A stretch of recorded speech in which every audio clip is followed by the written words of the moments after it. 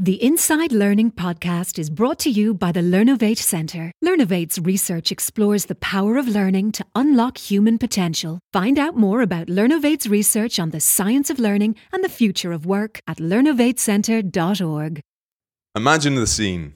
A student's experience of learning is an active journey. Students generate original, creative thinking with each other, and the teacher serves as a facilitator and listener, inverting the flow of information between the industrial and digital classroom.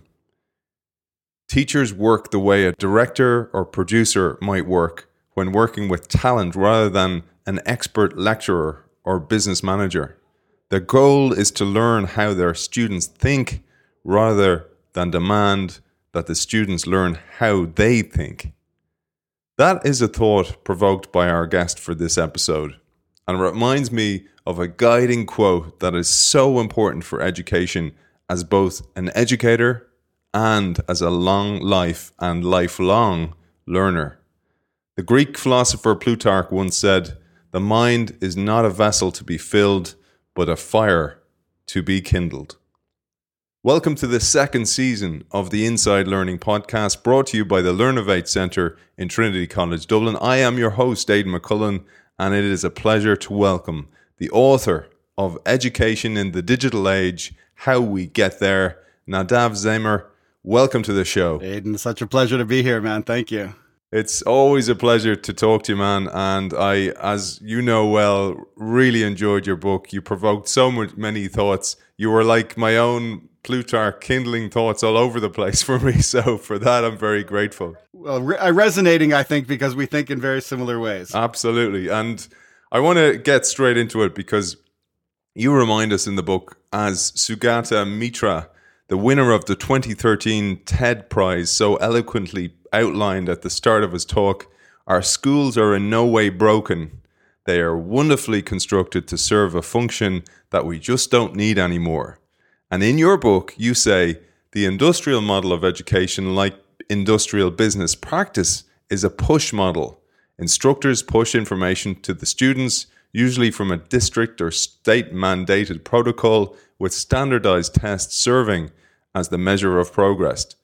In contrast, you tell us, the digital model is a pull model, where students learn to be creators of content rather than consumers of content.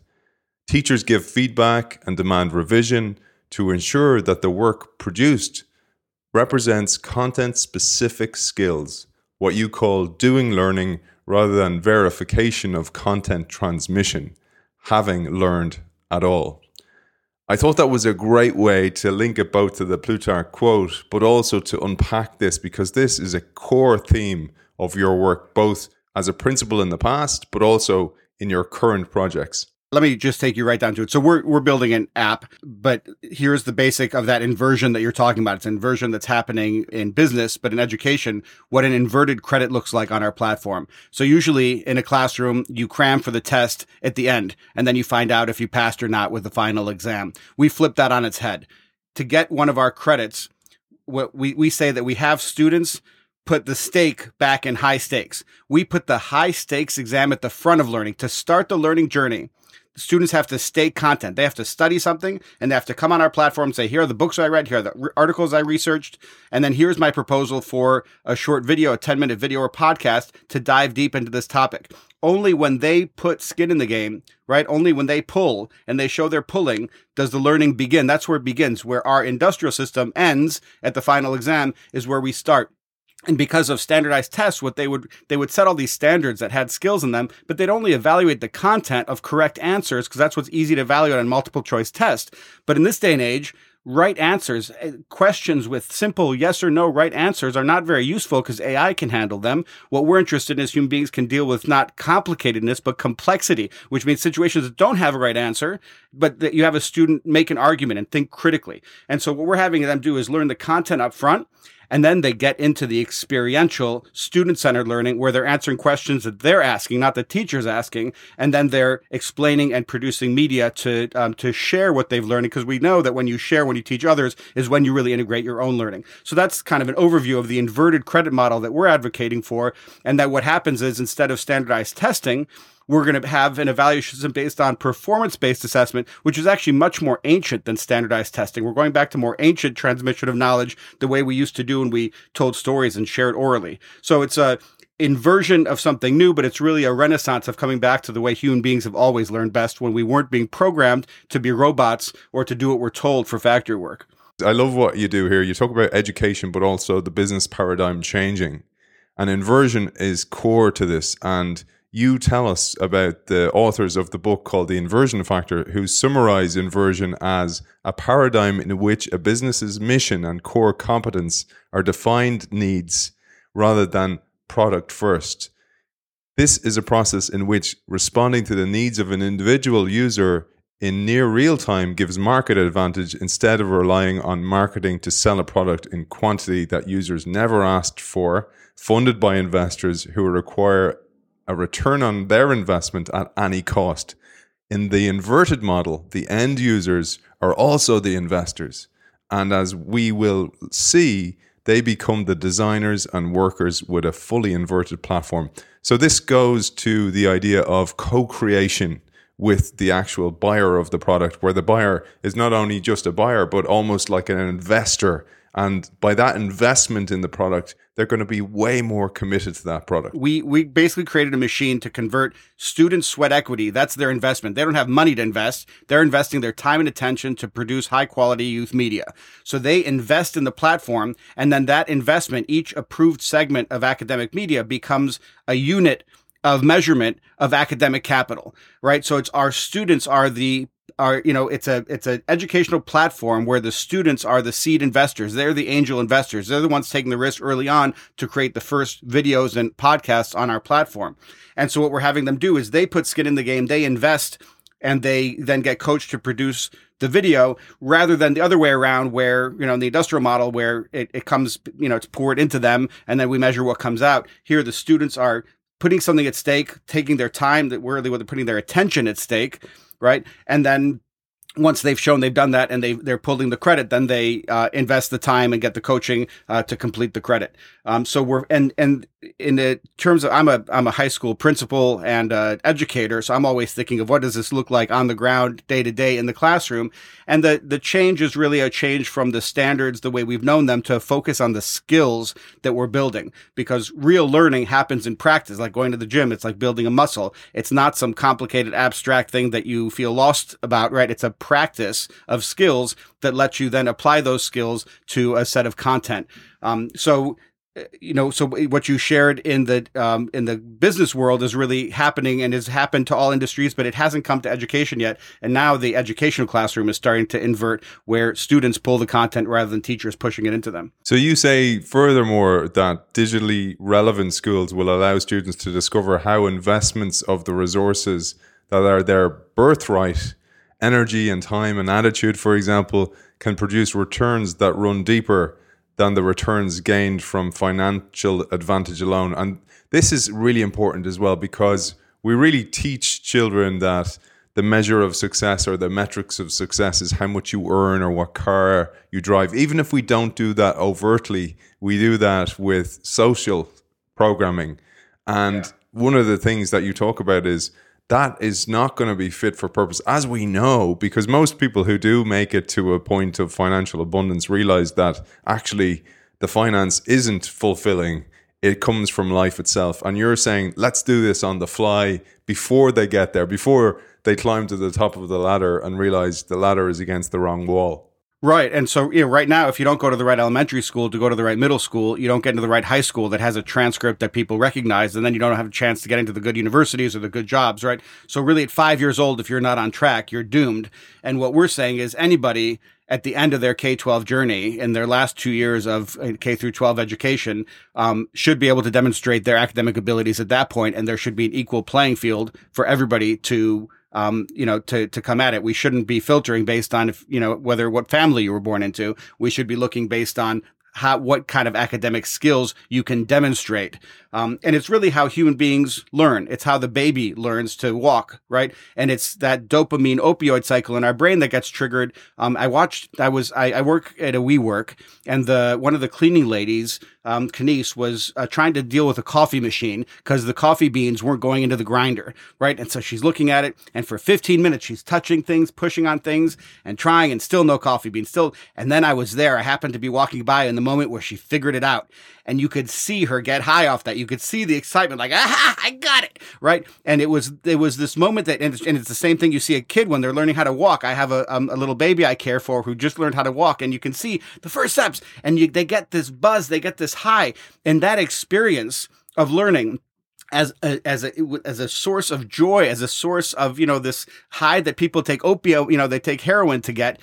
We lost in our public schools because we needed to train robots to work in factories where we didn't much want them to learn new things. We wanted them to do what they're told. And so now for the first time, we can reintroduce into our schools that process where your fast brain, the system one that does the intuitive guessing fast, that does most of the processing, can link to your deeper brain, that slower brain that does the analysis and the thinking, and they can go back and forth. It's that self-awareness process that happens in learning where you try something, you get feedback, you step back, you try it, right? It's that skills-based learning that really the brain is developed to reward us for. And so it's a matter of bringing these ancient ways of learning back into the classroom so students can't help but learn because it's a expression of their joy, of their curiosity, of their humanity, rather than the artificial way that we've been learning, where somebody at the front of the room pours information into you and tells you this is right, that's wrong. You mentioned there the word attention, and also if you think about that cleaning lady, that she learned by doing, and as a result, she got that real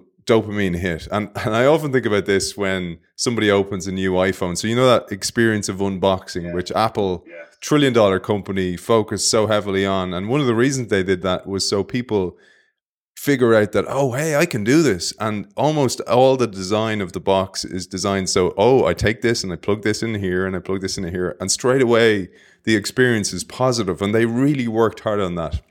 Now, I say that to say, if we look at our children, and particularly children who play games like Fortnite, those games are designed in the same way. So they have AI in them that knows that's Nadav and that's Aiden, and they're separate types of players. Aiden's a bit slower.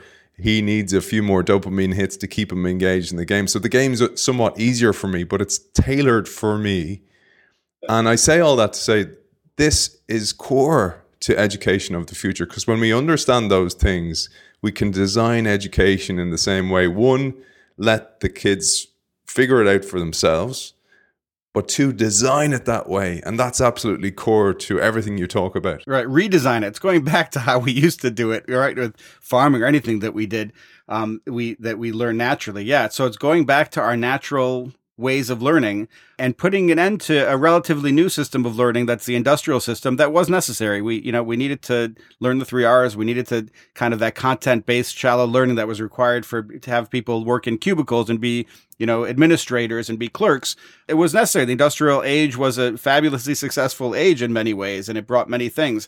It just now, in this day and age, that no longer helps us. It hurts us, because if you think the way you're told to think, you're easily categorized and manipulated. And so it's really what you started with. It comes down to your attention. Attention is where your attention is your value. What's being fought over in the digital age is human attention, not other resources, oil or other things that the industrial age cared more about. So it's really having students not only learn that that's their value proposition, but use the mindfulness and the growth mindset and the types of things that it takes to learn how to harness your attention, to deal with complexity, to get the other side of a project-based learning experience where you deliver the product at the end. That is a very complicated, very complex, not just complicated, it's a very complex process. And it requires some skills that, making connections and having an awareness of others and overcoming your own biases and being aware of them and working with feedback and reflecting and, seeking and evaluating information. These are the types of skills that would come naturally, or that do come naturally, in these types of classrooms. And these classrooms exist across the country in private schools and consortium schools and schools that aren't asked to teach to the test. They teach to human learning, and so they've been around forever. What we're doing now is making a transcript of those performance-based assessments available so that anybody has access to that type of learning, and they don't have to. They have an option to opt out of standardized thinking and standardized testing to do this type of learning. So instead of taking one AP exam, you would upload a video or audio every month for 10 months during the course. One of the big struggles, Nadav, of all this, and having read your book, is it makes sense to me, but I'm extremely interested in this. And it makes sense to our audience, the Learnovate Centre audience, the people who work in education, etc. But it will be a struggle for parents. So, for example, my son likes to dabble in editing. He makes up these videos. They're not even funny to me, but he asks me what I think. And I always praise his input. And I go, well, you worked really hard on it. It's really good, etc. Now, I'd be walking away kind of going, that's pretty crazy stuff that he created. But I have to realize, first, beginner's mind, which is I don't know what it was like to be him at that age. And secondly, that the world has moved on dramatically, including the media and content that we would have consumed in my day at his age.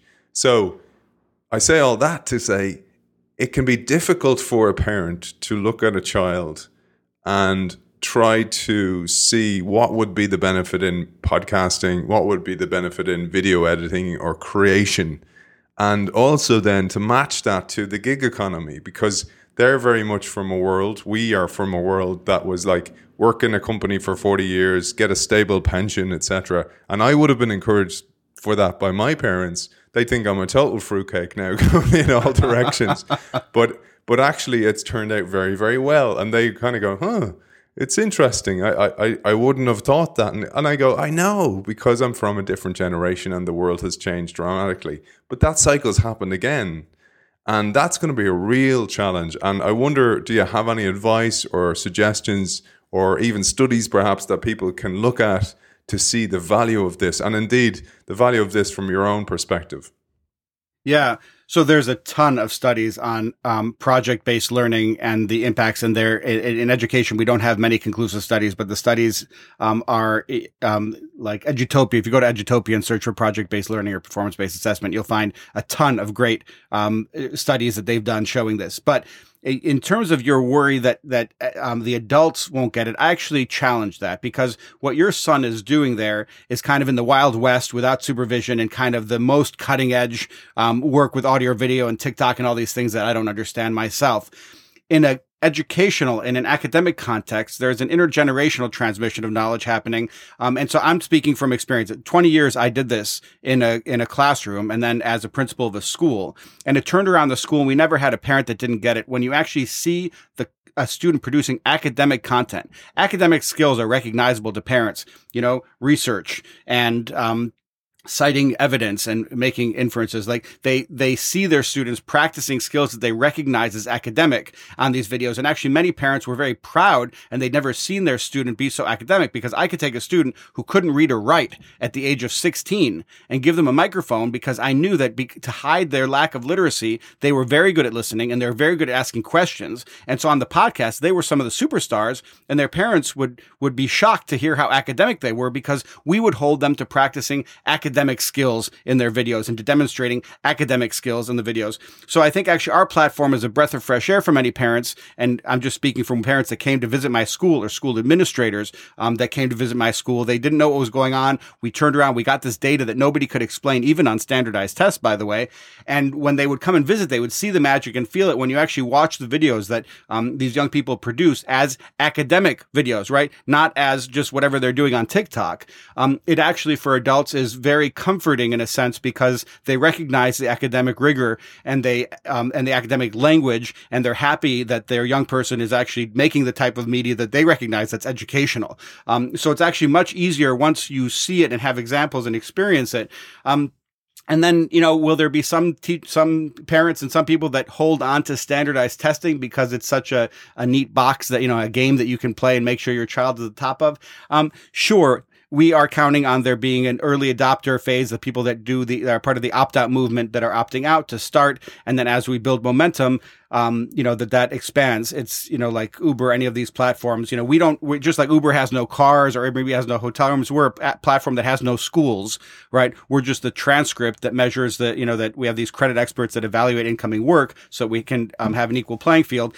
And so like any of those platforms, there's going to be more people, people that adopt earlier and later. But once you hit a critical tipping point, even the parents will recognize that this is a much more meaningful way of learning. And they might even say that they wish they got to learn this way when they were younger.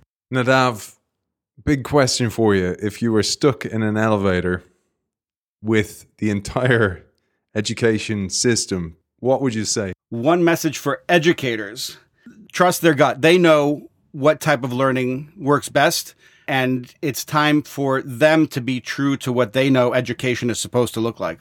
Nadav, for people who want to find you, where can they find out more about your work, about that app that you're developing, etc.? So I have some writing on Medium. Principal Z is my moniker on Medium, so principalz.medium.com. The website, and there's a new website coming. The one right now has a lot of words. The new one has a lot of videos and little words, but it's hs.credit for highschool.credit. And if somebody wants to email me, I love talking about this and interacting, and so I respond to emails myself. It's Z, like the last letter of the alphabet, at hs.credit. Z at hs.credit. You can reach me, and I'd love to talk. And you can find me from those links to my Twitter or whatever else you want to look at. Nadav, it's always a great pleasure talking to you, author of Education in the Digital Age, How We Get There. Nadav Zemer, thank you for joining us. Thank you so much. Next on Inside Learning, it's a great pleasure to welcome the founder of CreateSchool.ie, Peter Baxter. Welcome to the show. Hello, and thank you. It's great to have you on the show, man. We've both just listened to that episode with Nadav. It couldn't have paved the way better for what you do in Create School. You've been doing this for a very, very long time, and it must be so refreshing to hear that the education system is eventually catching on to the value of this work. 100%, because that wasn't always the case. Sometimes we felt like outsiders. But in the last probably, 5 or 10 years, there's definitely been a real shift. Very positive shift, and people are seeing the value in, one, creativity within, say, the classroom, and secondly, within the role of more non-formal educators coming in as well, and how it can work really well within the formal system.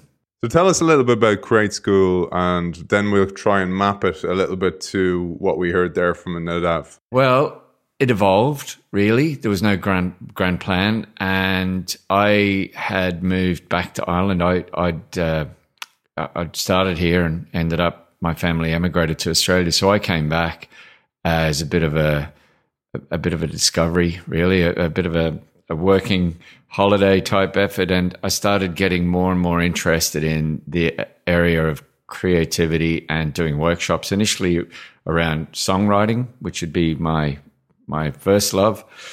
But I was also interested in lots of different elements like animation. And we were just chatting off air there beforehand about, since 2006, and anything around recording audio, I was always fascinated by the potential for that, for radio drama and for documentaries, etc. And we got an opportunity to start making podcasts commercially in 2006, 2007.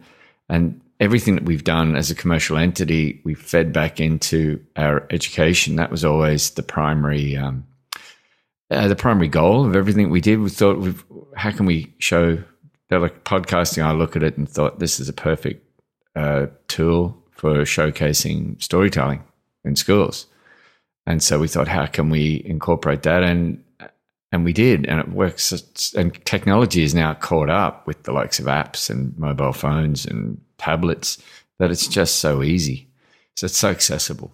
It's going to make such a difference when you don't have to think about the tech and the sound quality and all that. AI will take care of all those things. And then you can focus on the creation itself, because it's often a barrier for people to enter into these different fields. But I'd love to, Peter, talk about the education part, because I truly believe that the future of work, we're already seeing this, the shift towards the gig economy, where somebody works for several companies at once, that in that world, they need to be their own brand. And one of the great ways to be your own brand, but also to educate yourself on a regular basis, is creation, whether that be a YouTube channel or a podcast or whatever. But that starting, as you do with Create School, in the education system with children who find their passions, like you did with music writing, music creation, etc., is such a great gift to give people at such a young age. I'd love to hear your thoughts on that, because this links back to what Nadav was saying, that you take it beyond the traditional realm of education and how people are judged, and help them lean into passions that they may have burgeoning inside them. Well, that's some question. Where would you start? I tell you, my experience is that we would work predominantly with 4th, 5th, 6th class in primary schools upwards. And each age group would have its own particular approach. And one of the great things about working with primary school kids is that they are so open. They really are. And there is no barrier. Technology isn't a barrier. There's all these kind of buzz phrases like digital natives and what have you. But reality is, for any child that's now in 4th, 5th, 6th class, technology's been there since they were born. Whereas for us who've adopted it in our adulthood, that always, to me, it's always amazing. We have to think about it. As you were saying there about the whole concept of AI, that won't be the case. And so they're more approachable. What happens with, it's an interesting dynamic in secondary schools, because very often the technology they're using all the time. The kids are using it at home. First thing they do is they're texting the communication tool, they're texting their pals or whatever. And then we're saying, put that away in school. And you're thinking, well, that's better than most of the technology that are in the schools. Their phones, absolutely. So if there's a way, in some schools, we're getting around this with things like acceptable usage policies and some of the policies, communication policies, etc.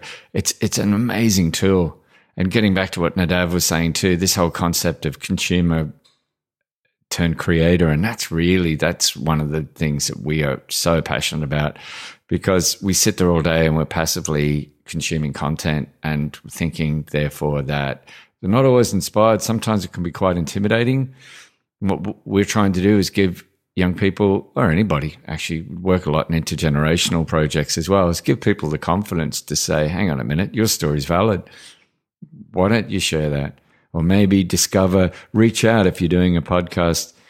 I remember a student that was into steampunk in a school in the north, actually, and she'd started up a podcast and started reaching out to other steampunk enthusiasts around the world. And you go, there's a case study. That's brilliant. Like, you find you're not confined to your geographic community. You can be anywhere in the world. So I think that's one of the things, if we can be more, the approach to this probably needs to be more open, and somehow to find a way where it doesn't even have to be a huge financial outlay for equipment, because, as I say, the kids have got the equipment already, often far better than what the schools have, and not always, but and so is there a way of that's a challenge, incorporating the technology there and looking at the issues in and around that. Last question for you would be, if there's a successful integration, one that you're proud of, or one project that you worked with a school, it'd be great to give an exemplar for perhaps a principal's listening to this show, or somebody in the education system is like on it. Well, how would that work? How would we collaborate with Create School? It'd be great to share that. Yeah, thank you. We're actually working on 2 projects at the moment, which are interesting. We've done lots of projects over the 20 odd years. 2 that are really interesting at the moment. I love the concept of heritage and digital heritage coming into education. And sometimes a project like this, we'd often look for the ICT, the alignment within the curriculum, within things like ICT, but very often it's so easy to incorporate, say, something like podcasting with history, or depending on the curriculum, of course, but like in primary school with myths and fairy tales, and in different ways, the storytelling essentially. And we've done a few. We're working on a project in Arranmore in County Donegal, just back from there last night, and that's an interesting project based on a heritage trail. It's an intergenerational project. We're using primary school, secondary school students to learn how to use the technology to go within their own community, their family, and capture the stories. And then they bring the stories back, and then we'll show them the next step will be how to produce those, add sound effects, add music perhaps, and then to share the stories. So different ways of presenting. That's one. There's another similar project in Lough Neagh in the north, looking at the history of townlands and kids. So we often using the children to be the the ambassadors for a project. It's a great way to go within the local community, and they can capture the story. They're learning the skills of how to do this as well. Then they can apply it to their own projects afterwards, and it's pretty hard to refuse a really curious child asking you a question. It's a lot less intimidating than the likes of me sticking a microphone under your nose. So it's a lovely way to capture stories you mightn't capture otherwise. I love it. It must be so rewarding when you see unlocking the potential in a child that could be hidden by the system, the traditional system. And, when you think about where that can lead to in the future, it must be so rewarding. And Peter, for people who want to find you and find out more about Create School, where can they find you? We're online. We're createschool.ie. A lot of our work we are setting up as online courses. The hybrid method of learning is really, really something we're embracing. And we find that for a lot of these kind of projects for different learning types as well, it works really well. So it could be a hybrid where we do a workshop in a school with video tutorials to support the learning or to reinforce the learning. So createschool.ie, and there's links to our online courses there. We're on Facebook and Twitter and all kinds of things. But one thing I'd finish with, I'd say that exactly what Nadav said and you said there, it's amazing when you see a child, that spark, we call it, that they just have where they've realized, hang on a minute, I've just written a song that's brilliant. Or created a podcast that I can't wait to go home and share with my friends and family. And it's as good and often better because they don't have the conditioning, say, to understand that conventionally you wouldn't grammatically say that or put those chords next to those chords. It's amazing. That look in their eye when that happens is brilliant. It's what we live for. Beautiful, beautiful way to finish. And that is it for another episode of the Inside Learning podcast, brought to you by the Learnovate Centre here in Trinity College, Dublin. I want to thank our guest, founder of CreateSchool.ie, Peter Baxter. Thank you for joining us. Thank you. Thanks for having me. Inside Learning is brought to you by the Learnovate Centre in Trinity College, Dublin. Learnovate is funded by Enterprise Ireland and IDA Ireland. Visit learnovatecentre.org to find out more about our research on the science of learning and the future of work.